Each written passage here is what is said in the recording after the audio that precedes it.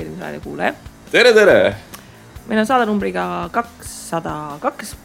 Oleme märkamatult jõudnud veebruarikuusse ja väga tublis aasta teine saade. Ühesõnaga... Väike déjà vu moment on ausalt eelmise saatega. Ühesõnaga asjad liiguvad, pole hullu. Aga täna meil on täitsa põnev teema, räägime sellest, et ühisrahastuse teemal on tuld ja tõrva ja paanikat, jaanikat, muretsemist, kadunud lätlaseid, eestlaseid, kahtlaseid Mustamäe kortereid. Ühesõnaga kõike põnevat. Jah, nii, aga... mis toims? Tead, ma jäin praegu mõtlema selle peale, sest me just laupäeval 1. veebruar kandsime Investor Toomase konverentsil ette suhteliselt sama teema ja võtsime ka need portaalid tegelikult ette ja saime nagu siis 600 inimesele sellest juba rääkida, et kes teie kõik meid praegu siin kuulate, et ma ei tea, kui lõbus teil nüüd on, aga kuulake ikka meid edasi.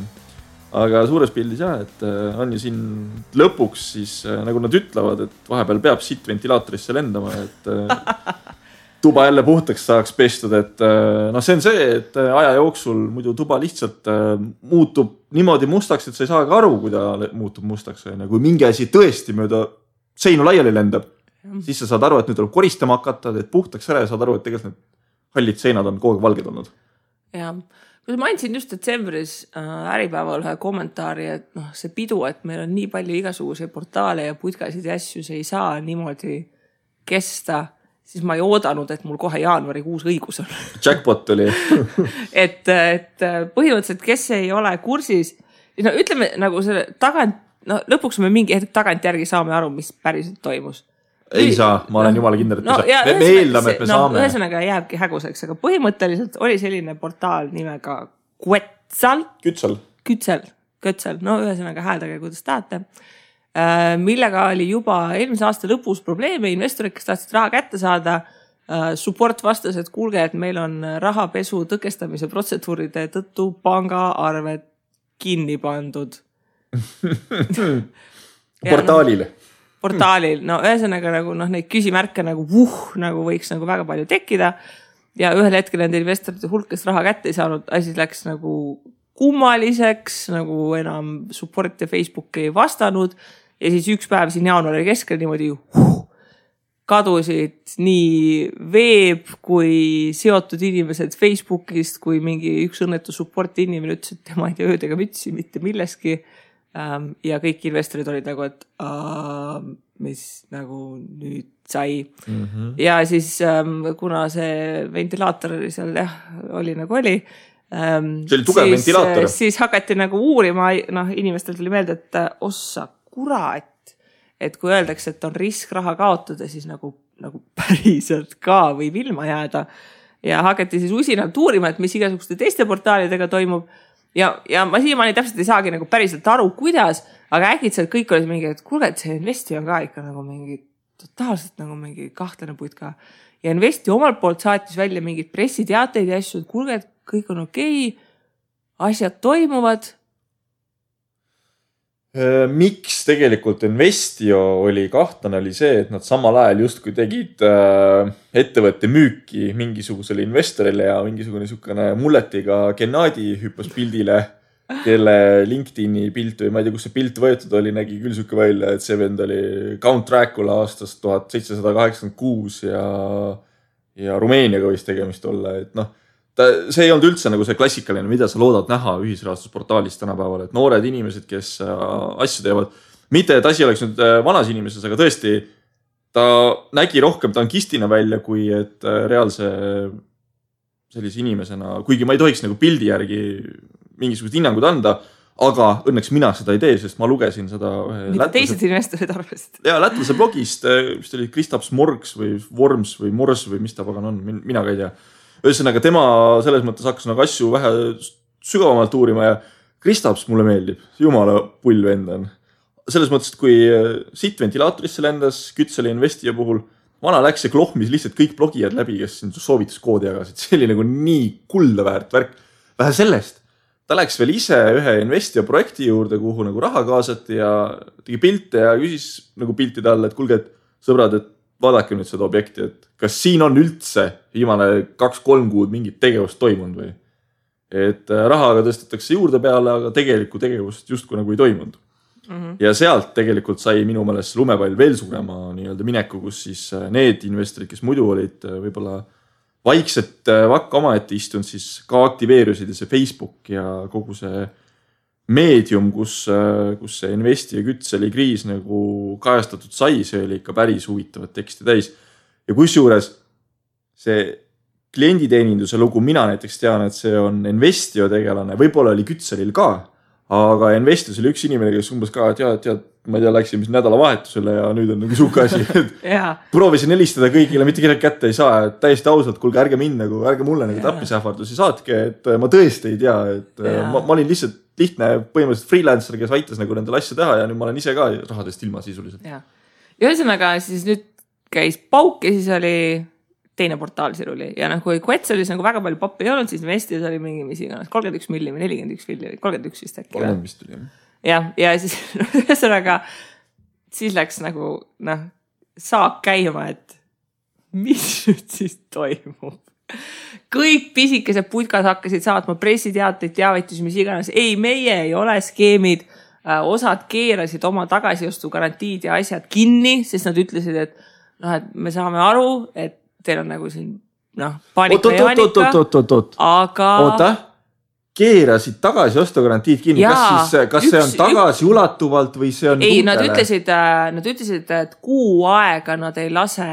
Ma ei mäleta, kas oli mingi Fast Invest või FIA Invest. Ühesõnaga üks nendest tätlastest.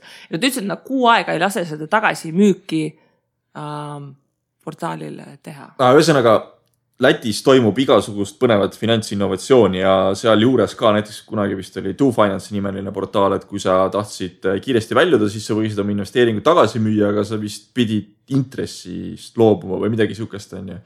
Et need skeemid on järjest selliseks haalsemaks muutunud, et kuidas tegelikult investorid rahadest eemaldada.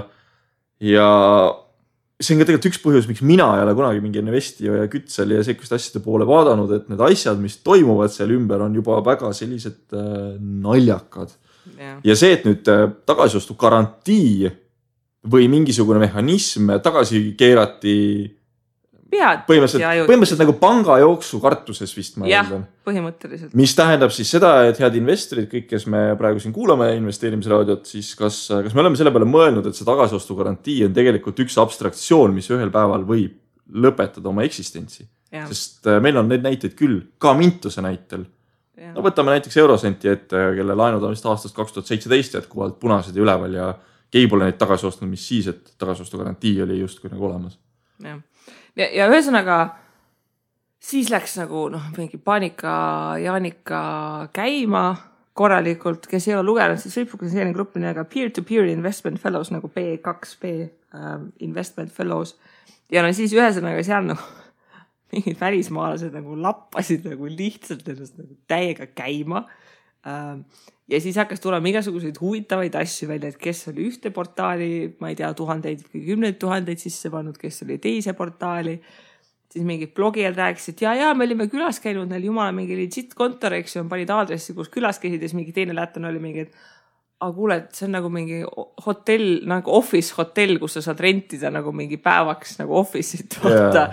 Ja siis keegi teine oli külas käinud, jumala mingi teisel aadressil ja mingi selline, ütleme nagu pehmelt öeldes, on täitsa nagu uskumatu, aga ei olegi palju vaja, eks ju. Ja siis me mõtlesime, et me võiks täna meelde tuletada natukene selliseid mingeid põhireegleid, mis on ka meid Tauriga väga palju aidanud, sest nagu me Tauriga kumbki isegi ei kaalunud nende lisamist enda portfelli, sest et seal oli kohe algusest peale nii palju punaseid lippe ja mult inimesed mõlema portaali kohta küsinud ja ma olen öelnud, come on, et mis seal on, et miks sa peaksid sinna üldse minema, et tasuks nagu siinkohal nagu natukene mõtiskleda, et mis nagu toimub ja neid ohumärke oli selles nagu megalt kohe algusest peale, et kui sul ei ole ainult see, et me tuleme ja maksame mingit tootlust, et seal Investil oli ka see probleem, ma saan aru, et mingid projektid olid mis iganes 18% tootlusega ja ühesõnaga mingid sellised absurdsed numbrid, mille puhul tekib nagu lihtsalt küsimus, et nagu kuidas see asi üldse funktsioneerib. Või siis see, et miks Investio puhul väga paljud sinna investeerisid, et neil oli väga helge see soovitusprogramm. Investio maksis, kui sa kedagi soovitasid või siis soovitasid, mingi tulid 270 päeva investeeringute eest soovitusraha, et kui palju, see peaks juba nii palju küsimusi nagu selle põhjalt juba tulema, et mis nagu toimub ja see küsimus, et mis nende konkreetsete case'idega saab, on see, et investorid panid seljad kokku, minnakse kohtusse, koguti seal infot, et kes kui palju kaotas. Rõhutame ka olulisust, et kas te ikka iga natukese ajaga salvestate portaalidest enda nagu infot, et mis teil mingid laenuseisud ja asjad ja mis iganes on, eks ju, et te teate üldse, kui palju raha sinna kaotatud on. Eesti politsei algatas uurimise sellepärast, et Eestis registreeritud platvormide puhul on meil Eestis politseil nagu selline kerge vastutavuse küsimus, et aga ütleme seda pulli nüüd ühesõnaga lahendatakse siin ilmselt mitu aastat. Eesti on lihtsalt soodne koht, kus ettevõtet luua ja asju arendada, et selles mõttes me oleme nüüd natuke kehva tule alla jäänud kõigepealt siis pankade rahapesu kahtlustustega ja nüüd siis ühisrahastuses ka, kus siis tegelikult ma olen aru saanud, et Kütsal vist oli vähe rohkem Eesti oma ja Investion oli puhas nagu Läti oma, et lihtsalt mõlemad Kütsal oli jah seal, kus iganes Mustamäe mingis korteris. Aga mõlemad olid ikkagi Eestisse registreeritud, Investio samamoodi Eestisse registreeritud, aga tegevus käis nagu reaalselt Lätis. Aga mis ma tahaksin võib-olla ära klattida seoses kogu selle ühisrahastusega on see, et võib-olla natuke vale mulje on selles osas jäänud, et kui sul on nagu kõrge intressi ootus, et siis ta on kohe kindlasti skämm. No tegelikult ei ole. Sa pead vaatama sinna projekti sisse, et kuidas see projekt on üles ehitatud, kuidas on erinevad kapitalikihid mõeldud rahastada. Mis ma olen ise nagu siin aastate jooksul turult nagu täheldanud või millist tagasisidet saanud on see, et issand jumal, ükski arendaja ei jaksa maksta 20% raha eest. Et arendaja on kohe käpuli.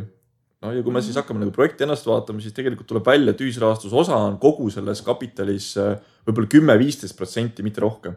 Ehk siis pangast võetakse väga soodne, omakapital on ka olemas, aga et omakapitali saada veel lisa juurde, et panka aksepteeriks, siis on vaja natukene kõrgemat intressi maksta. Üldiselt see laen on ka väga kuskil tagumises järgus, et kui asi peaks upakile minema, siis ühisrahastusinvestori raha on tõesti ohus. Aga kui sa nüüd võtad, sul on, mis mulle esimesena meelde tuleb, on see Vega residentsid, vist oli Vana Mereakadeemia ühikas Lasnamäel, mida siis Endover ehitas ümber. Seal oli küll selles mõttes asi natukene nagu keeruline, et võeti enamus kapitalist võlakirja investoritelt. Ma arvan, et see intress vist oli mingi 10% või. Ja ühisrahastus investoritele pakuti vist 13%, aga ühisrahastus osa oligi seal 1,5 miljonit eurot, mis lõppkokkuvõttes oli kogu sellest projektist äkki mingi, ma tahaks öelda, et kogu kulu oli 23 miljonit eurot sellel projektil. 1,5 miljonit 23 miljoni suhtes, võtke nüüd ise, et 1,5 pealt pead siis maksma 13% ja ülejäänud raha pealt siis saad just odavamalt. Ja selles osas nagu alati ei saa öelda, et kõrge intressiga asi see on kohe ilmtingimata halb. Ei pruugi olla. Proovi aru saada, mis asi see on, kuhu sa investeerid, kas seal tegelikult mingisugust tegevust ka toimub. Ja see on ka asi, miks mulle näiteks kinnisvara ühisrahastus ei meeldi investeerida kuskile kaugesse riiki. Olgu selleks siis, ma ei tea, Itaalia näiteks. Ma ei tea sellest kinnisvara turust midagi. See on piltlikult öeldes sama olukord, et me nüüd hakkame ehitama mingit hoonet kuskile. Võtame siis Tallinna ette, Tallinn on mulle tuttav, ma enam-vähem neid kohti saan aru. Tallinnas ei ole tegelikult väga hulluse. Aga on ikkagi vaks vahet, kas see on Kalamaja kesklinn, kuhu sa midagi arendad, või see on Lasnamäe tagumine serv. Et kõik see logistika, transport, need ettevõtted, kus nagu tööl käia, võivad asuda hoopis nagu logistiliselt halbades kohtades selle objekti suhtes. Ja selles mõttes on nagu keeruline minul kuskil kaardi pealt hinnata, et kas see tegelik asukoht on üleüldise majandustegevusega nagu kooskõlas, et kas objekt võiks üldse müüa või mitte. Et kehva arendus ei müü ka heal ajal tegelikult. Ja. Aga üldplaanis, see 12-15 on meil selline suhteliselt tavapärane intressimäär, nagu millega meil siin ollakse harjutud. Aga kui need intressimäärad ikkagi seal 18-20, kui sa mõtled, et portaal ise võtab vahelt ka midagi, siis tasub võtta hetk mõtlemiseks, et mis täpselt seal taga on ja kuidas see asi toimib. Kui ma võtan Investio ette, siis ma võib-olla mäletan valesti, aga ma arvan, et nad rahastasid krüptorahade kaevandamise projekte või midagi siukest, mis on oma iseloomult juba suure riskiga, et kui me vaatame Bitcoini volatiilsust näiteks, ma ei tea, mida nemad kaevandasid seal, aga Bitcoin kui kõige levinum, ka tema volatiilsus on ju väga kõrge olnud, kus ta on sisuliselt lennanud 100 pealt, lendas siin ligi 1000 peale, kukkus tagasi 100 peale ja siis lendas kas 20 000 peale, kukkus vahepeal 3000, täna mingi, ma ei tea, kas on 7000 või midagi siukest. Et see volatiilsus seal taga, kõik asjad mõjutavad seda projekti, et loomulikult, kui sul Bitcoin lendab 1000 euro pealt 20 000 peale, sa teed 20x väga lühikese ajaga, siis kõik need asjad on kasumlikud. Aga mis sa siis teed, kui ta 20 000 pealt langeb 3000 peale tagasi? Et siis on asjad nagu selles mõttes keerulised. Ja see oli nagu üks koht, mida mina nagu vaatasin, et ma ei saa sellest krüptovärgist väga hästi aru, et kui ma tahan teha panuse krüptosse, siis ma võin ju seda otse ka teha mõne Bitcoiniga, et ma ei pea kuskil mingisugust lisariski veel võtma. Seal oli kinnisvara ja seal oli mingi tuuleturbiini mingeid ehitusi ja mingeid mis iganes.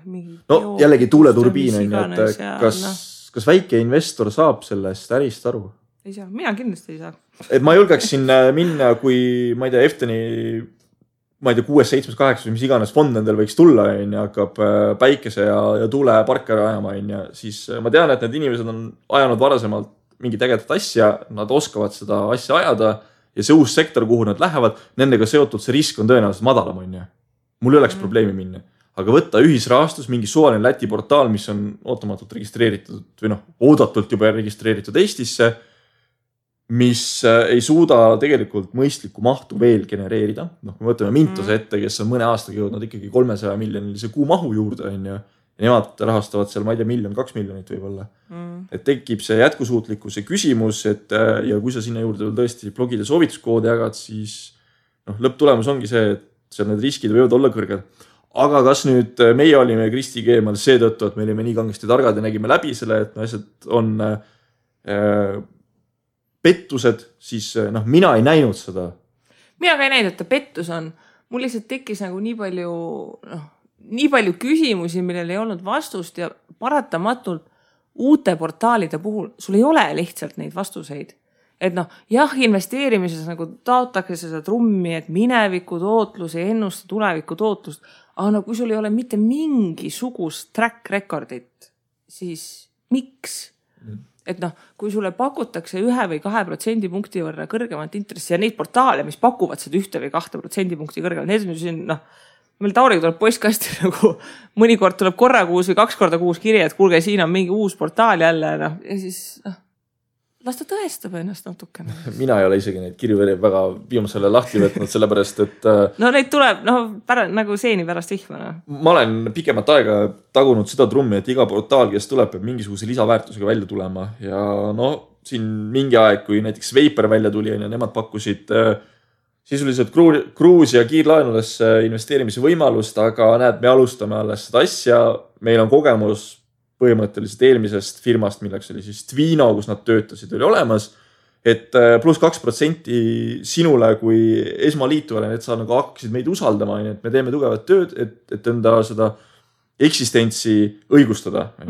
Ma sellest saan nagu natuke saan aru. Aga teine asi on see, et kui sa tuled nagu ühisrahastust tegema, siis võib-olla see lisaväärtus võib olla ka täpselt see sama, et see maine ja tagataust on sul on hea ja me saame aru, et kui läheksid nagu portaali tegema inimesed, kelle puhul, et okei, kuulge, me oleme nagu 20 aastat nagu jaepanganduses töötanud ja nüüd me lähme. Et sul on mingi taust või midagigi. Mitte see, et kuule, et me leidsime ühe proge ja kuti ja siis ostsime nagu ühe veebilehe disaini, eks ju, nüüd panime putka püsti.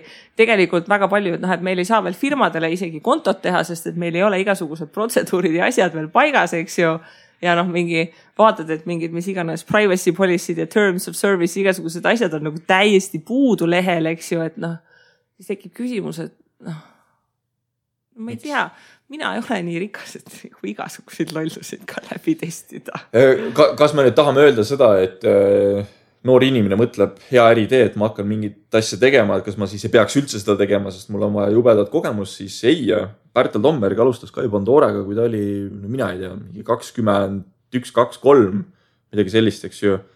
ja ta oli esimene turul, ta hakkas katsetama, ta hakkas nagu seda aga investorid hakkasid ka seal katsetama nagu mingi 500 või 1000 krooniga, kui ma vaatasin seda Investio listi, et palju inimesed kaotasid, siis sorry, aga kui sul on nagu uus portaal ilma nagu mingisuguse märkimisväärse ajaloota ja sa 20 tonni oled sisse pannud. Jah, just. Siis come on, et see portfell ikka võiks nagu, ma loodan, et selle inimese portfell oli nagu mõni 100 000 selleks, et see loss ei oleks nagu valus, et Võtta, sellega mul tuligi praegu äriidee. Me hakkame kindlustama ühisrahastus portfelle. Uute tulijate puhul on riskimarginaal on lihtsalt siuke, et kuku pikali.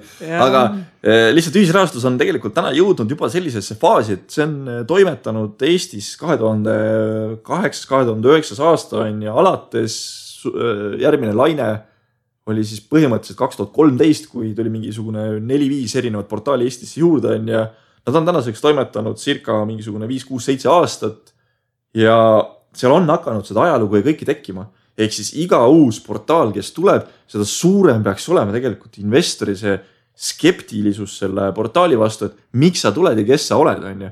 Ma kujutan ette, et tegelikult... Kuidas sa oma putkat jaksad püsti pidada? Jaa, et tegelikult, mis minule nagu väga meeldiks või see sama tuulepark või päikesepark, on ju, et kui tuleks keegi, kes on tegelenud selle teemaga 10-15 aastat on ja hakkab ka nüüd oma ühisrahastusportaali üles nagu ehitama, ta suudab referentsprojekte tuua, mida ta teinud on, ta saab aru, millised need reaalsed tootlused seal sektoris on ja kas need on tegelikult ka saavutatavad ja kas need on ka läbi nii-öelda tsükli saavutatavad, sest et päikesega on ju selge, et sisuliselt aprillist, ma ei tea, kas septembri-oktoobrini toodab kõige rohkem ja siis talvekuudel on täitsa vaikus, eks ju. Et kui tuleb inimene, kes suudab selle kõik rahulikult, mõistlikult ära selgitada ja tuua igale küsimusele, mis sa esitad mõistliku vastuse ja tal on see taust olemas, siis ta ühisrahastusse sobib. Et kui sa tahad olla täiesti uut asja katsetada, siis väga väikese summaga lähed sinna uude sektorisse sisse ja proovid ja katsetad. Küll aga mina pean ütlema, et näiteks ka Mintuse puhul olin mina üks hilisematest minejatest, kui me räägime siin tänastest blogijatest vist. Et ma ei tea, millal Mintus tuli, kas 2016 või? Ma hakkasin praegust vaatama, mina olen 2016 novembris kandnud, oota ma kohe vaatan, oleks vist paar kuud ette poole.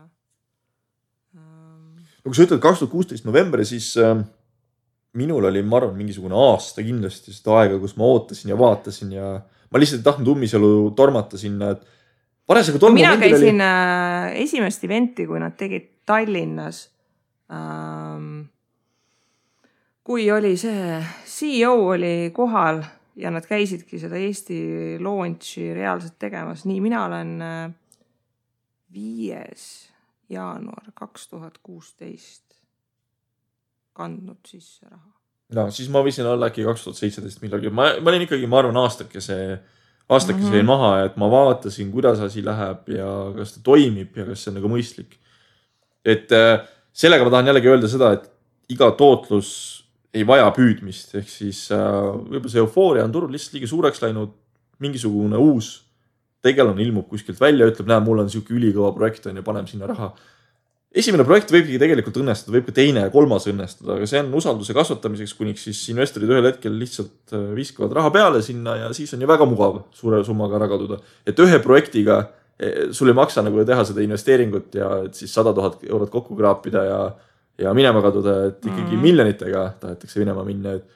Et eks need esimesi tulijaid tegelikult kaitseb ka tavaliselt see, et kui see esimesed projektid läbi saada on ja siis see keskmine vahepealne etapp, et kas esiteks portaal suudab iga kuu tuua piisavalt mahtu peale, et plussis olla. Näiteks Mintase puhul vist on see summa, mis nad vahelt võtavad, on mingi 0,5% umbes, et väiksematele kontoritele suurem, suurematele väiksem jällegi on ja 0,5% kogu sellest laenumahust 0,5%. Nad on selles mõttes väga konkurentsivõimelised. Kujutame ette, et meil on nüüd portaal, mis võtab 3% vahelt. Ta suudab 1 miljoni genereerida kuus müügitulu. See tähendab seda, et nad ise teenivad sealt pealt tulu 30 000 eurot. Aga sul on kõik juriidilised kulud, sul on töötajad, sul on vaja kontorid üleval pidada ja nii edasi. Et see kõik maksab vajab ikkagi väga suurt portfelli, et sa oleksid ühisrahastuse portaali pidajana tegelikult plussis. Nii et see on ka üks koht, mida tegelikult vaadata, et kas see maht on mõistlik või ei ole. Ja. Et me ei pea me ei fetišeeri seda, et kes suudab mahtu anda, sest tegelikult mahtu suudab anda tegelikult igaüks. No ega mahtu saab pettusega ka alati raha välja anda on väga lihtne. Küsimus on lihtsalt see, et kas need projektid, mis sulle sinna ette söödetakse, kas need tunduvad nagu mõistlikud, kas sa vaatad seda projekti ennast, kas need numbrid jooksevad kokku. Ja kui tundub, et ei jookse kokku, näiteks intress on nagu jube kõrge, sa näed, et põhimõtteliselt ainult ühisrahastusest võetaksegi, et seda projekti läbi viia kapitali, eks ju, siis see on juba see koht, mis võiks nagu häirekellad tööle panna. Ja taustauuring, üks asi on see portaal ise, aga kes on need inimesed, mida nad teevad? Ikkagi kui vaadata neid portaale, kellel on see launch hästi läinud ja kes on suutnud kuskile suunda areneda, nad on olnud ise kohal üritustel, meedias, mingeid asju teinud, et siin praegu ka nagu selles peer-to-peer selles grupis, eks ju, keegi linkis mingi intervjuu, on selline portaal nagu Peerberry ja siis kuidas on kaks mingit sellist onukest seal räägivad ja siis nagu kõik olid mingi kes need on? Aga Peerberry on turul olnud juba ju aastaid. Ma ei tea, mis see maht on, mis nad genereerivad.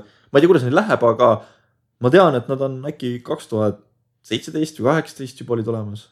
Nüüd ongi nagu see küsimus nagu, et kui mitu, ühesõnaga põhjus, miks see lingiti oli sellepärast, et Peerberry väidetavalt müüdi maha kellelegi. Nagu investigi, eks ju. Nagu portaal ise ja siis, ühesõnaga siin ongi nagu küsimus, et nagu ei ole vaja. Ei ole vaja. Samas Peerberry kodulehel on kirjas, et nad on 191 miljonit euri laene rahastanud. Tvino samamoodi ju rahastab väga palju, et see sõltubki... Nad on 1,8 miljon investoritele makstud raha välja. Et siis, ma ütlengi, et nad on olnud kauem, tegelikult Investio ei ole ka ju uus portaal, nemad tulid ka ju turule umbes samal ajal, ma arvan, kui Peerberry. Ma panen praegu peast, ega ma ajalugu nendele ei tea.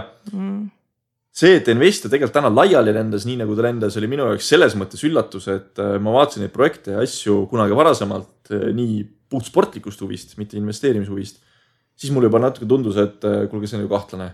Vaata, seal on see asi, et kui asi ongi üles ehitatud selle, et kogu inimesed tulevad peale, siis nad said nagu selle käima selle toru, et kogu aeg tuli nagu rahvast peale ja kui inimesed olid piisavalt palju rahul, et raha välja ei võtnud, ega nagu Bonsi toimibki niimoodi, et alt kogu aeg tuleb sisse ja need, kes mingi hetk esimestele läksid, nemad said oma raha võib-olla kätte, eks ju, et ses suhtes nagu elu võis olla lill, eks ju.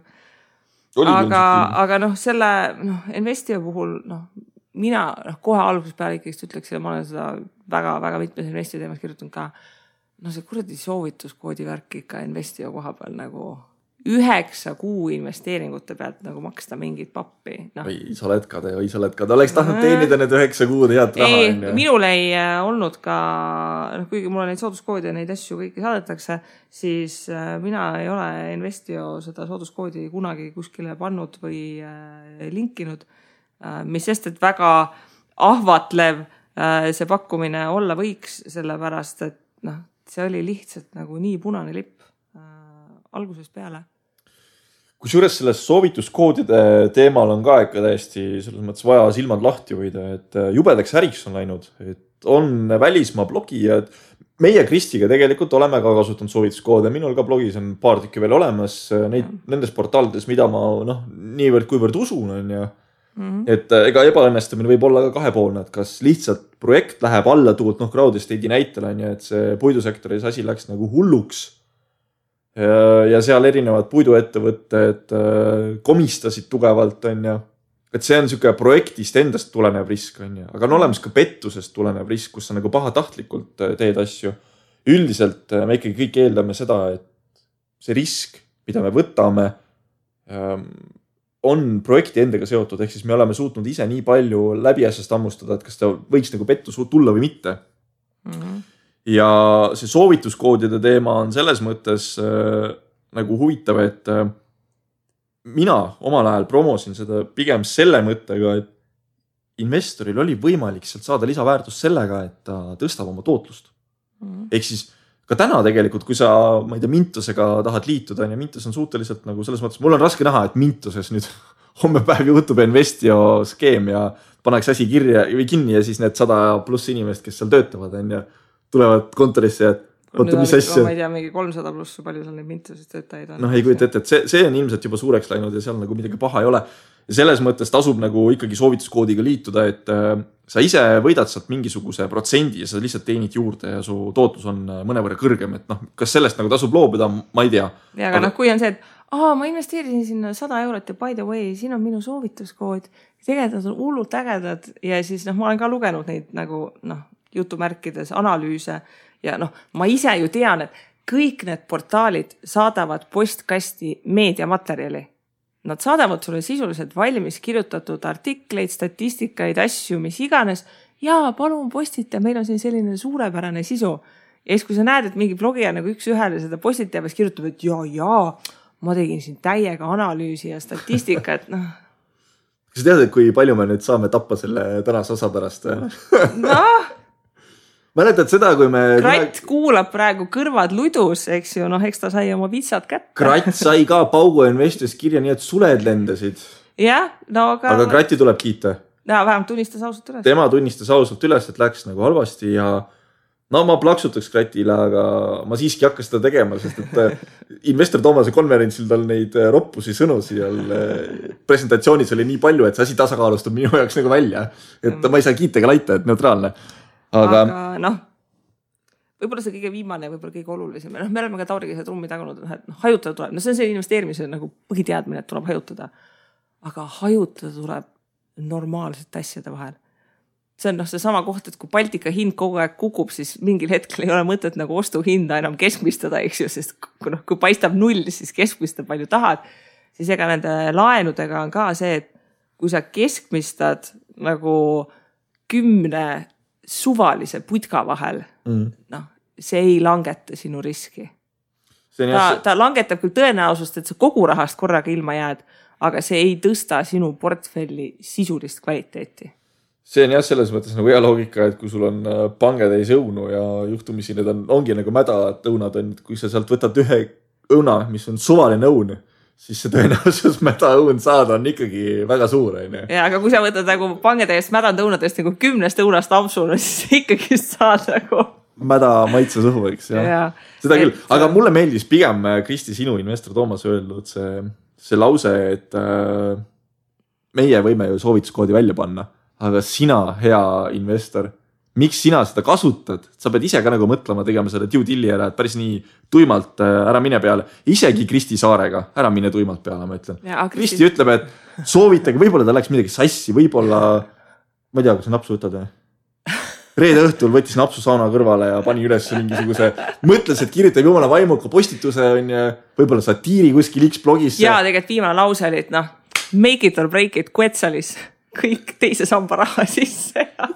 No mõtlen, et teeb nalja ja siis tuleb välja, et keegi võtab nagu tõsiselt ja lähebki ja ikkagi ise tuleb vastutus võtta.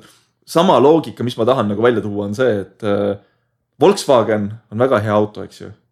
Aga sellest hoolimata on Volkswagenite hulgas neid, mis on juba niimoodi ära sõidetud, millega edasi sisuliselt sõita enam ei saa. Et me peame ikkagi ise selle analüüsi ära tegema, et kas see konkreetne portaal on nagu okei ja kui ta on okei, siis investeerime. Vot. Aga selle koha pealt lõpp ja kõik hea, et me ütlesime selle Toomase konverentsil ka, et väga hea, et need paugud tunnid praegu. Praegu kõikidel on raha, julgelt igale poole minnakse, tehakse, sest et muidu nad võib-olla, kui kogu turg juba oleks kukkumas, siis nad võib-olla sumbuksid ära, sest siis on nagu oodatav, et on mingi jama majas. Aga tasub nagu meeles pidada, et ka headel aegadel võib minna tappama. Pettuseid tehaksegi eelkõige headel aegadel. Ja kes nüüd tundis, et see jutt käis kuskilt ikka nagu väga, väga valusalt läbi, siis on aega oma portfelli tõmmata veidi konservatiivsemaks ja mõelda, et noh, see lause, et investeeri ainult raha, mida oled nõus kaotama, et noh, siin kohal ma arvan, et tasub investoritel eeldada sisuliselt 100% lossi. No. Sa oled küll optimistlik. No, see tõenäosus, et sealt tuleb midagi tagasi, noh, on üliväike, kui tuleb, ta tuleb mõne aasta pärast, noh, siis võib endale osta sellest midagi ilusat, kui sealt midagi tagasi tuleb, eks ju.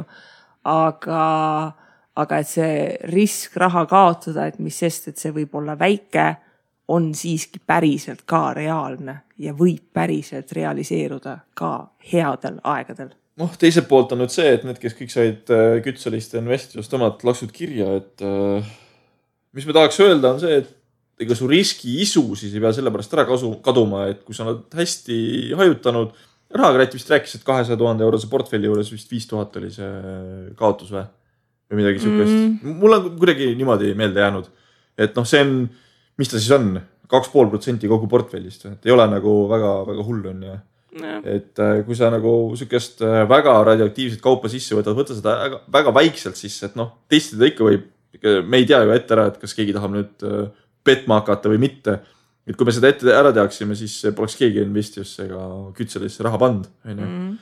Ja noh, mina ikkagi tahaksin, et see riski isu tuleks selles mõttes tagasi, et meil on tegelikult nii-öelda kõrgeks peetava riskiga asju Eestis ka olemas, mis minu meelest nagu nii kõrge riskiga võib-olla ei olegi, aga millesse investeerides oleks võimalik nagu tegelikult Eesti majandust tugevasti aidata. Et ma olen järjest rohkem hakanud mõtlema just sinna osaluspõhise ühisrahastuse poole, kus sa siis saad ettevõttest tüki lausa osta. Ja nagu ma investor Toomase konverentsil ka välja ütlesin, siis tegelikult ühisrahastus võiks ju olla kuidas seda siis nüüd nimetada, see nagu lävepakk võib olla börsile jõudmiseks või?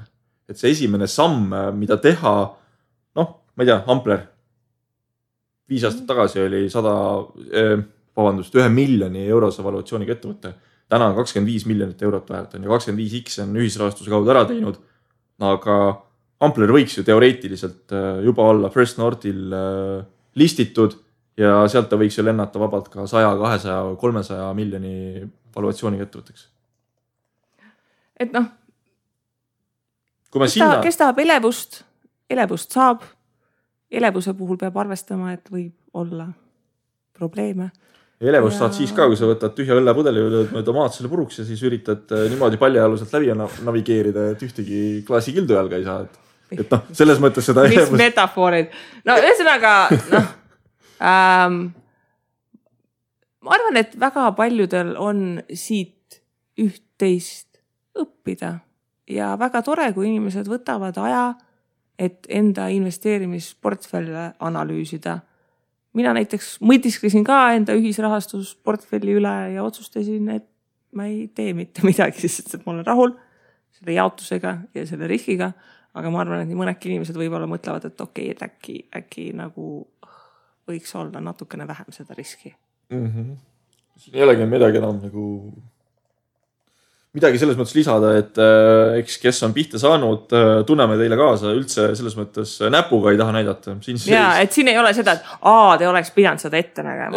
Ei, tegelikult mitte. Mitte keegi ei näe petturust ette. Nüüd, kui korra see on juhtunud, siis noh, lihtsalt rõhutada seda, et ühisrahastus ei ole täispassiivne, et asjad muutuvad kiiresti, tekivad punased lipud, muutuvad asjad siin, seal, kolmandas kohas. Et ma arvan, et väga palju oli ka neid investorid, ma nägin ka mõned, kes kirjutasid, kes juba mitu päeva pärast seda, kui oli nagu portaal maas, siis olid mingi, et kas kuskil miskit toimub. Kõige parem oli see, kus üks blogija veel kirjutas, kuidas tal läks ilgelt hästi, Investi oli juba ammu maha võetud ja tema tegi siis kuu ülevaate, et tiksus raha ja kõik on hästi. Et see oli nagu äge. Aga jah, et petturlust ette mitte keegi ei näe, ärge seda nagu selles mõttes... kuidagi südamesse võtke, riskiisu ärge ka nagu selles mõttes ära kaotage, et nüüd te ei julge üldse enam investeerida kogu raha välja ja kuskile pangahoiuses 0,01% teenima ja kõik selle investeerimisega. Et sellel ei ole mõtet, et kui sa oskad ikkagi raha teha, siis oskad raha teha. Et mulle meenub siin vastuoluline Donald Trump, kes mingi hetk väidetavalt oli siis kodutul otsa vaadanud ja küsinud, et noh, et on sul elu raske ja siis oli öelnud, et on jah raske, et tänava peal pole lihtne elada. Trump oli öelnud, et kuule, mul on praegu 10 miljardit dollarit miinust, on ju, et mul on elu raske, aga ma ei kurda. Ja täna on Ameerika president ja jällegi suhteliselt rikas. Et võimalused tulevad, võimalused lähevad, investeeri jätkuvalt, tee seda lihtsalt mõistlikult. Ja. Ehk siis edu, vaadake oma portfellid üle, kellel on vaja patja nutta, on okei, võib patja nutta ja edu läheb edasi. Ei ole põhjust veel patja nutta, aga mis ei tasu nüüd ära sõnud, eks ju. Küll tuleb ka meie aeg. Ei, meie ajad on tulnud. On ikka neid asju olnud, mis on õpakile kukkunud. Ka see, et omal ajal investeerisime Bondoras, mul on küll neid laene veel, mis Bondoras punased ja mis mitte kunagi tagasi ei tiksu. No kuule, ma mingi hetk sain isegi manisenist sama palju raha välja, kui ma olin sisse pannud. Mul on maniseniga korras. Ma panin omal ajal sisse vist 645 eurot ja praeguseks on 800 eurot on vist juba välja kantud. Ma olen vist 500-st 510 eurot vist kätte ja siis 1/3 portfellist on pankrotis. Sulle õnnestus nagu täpselt tabada siis neid õnnetuid. Väga hästi. See ongi see, et kui sa tegelikult hajutad ikkagi kraami vahel, mis võib-olla ei ole nii kvaliteetne, siis see hajutamine ei anna efekti. Ei anna efekti. Just. Nii et põnev aasta algus on ja loodame, et kohtume siis veebruaris korra vähemalt veel. Anname endast parima. Tahaks investor Toomase konverents andis siukse motivatsiooni paugu kaasa, et tead. Meil on külalised lausa ukse taga rivis, me lihtsalt peksame neid nuiaga eemale. Kes oleks ette kujutanud aastal 2015, kui me alustasime investeerimisraadiga? Ja, et inimesed tahavad murda meile siia stuudiosse sisse, et ja külalisteks ei ole lihtsalt mingisugused isikesed, tegelikult Eesti mõistes väga olulised inimesed. Nii et see on veel see hea asi. Nii et tead, ma arvan, et me saame uuesti asja käima ja teeme Eesti, kuidas on eesti keeles öelda, make Eesti money great again. Teeme Eesti... Saame need copyright claim'i, et me siin kasutame teiste hüüdlaulu. Toredaks jälle. Ja, ühesõnaga, olge toredad. Tšau! Tšau!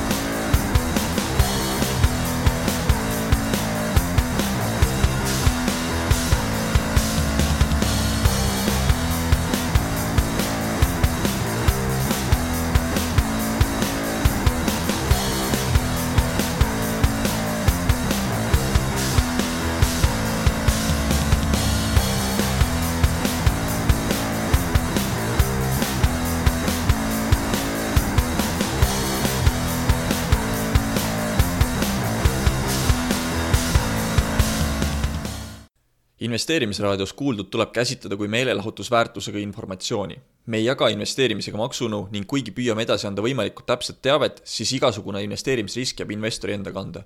Ükski investeerimisraadios nimetatud tehing ei kätke endast soovitust antud vara osta või müüa.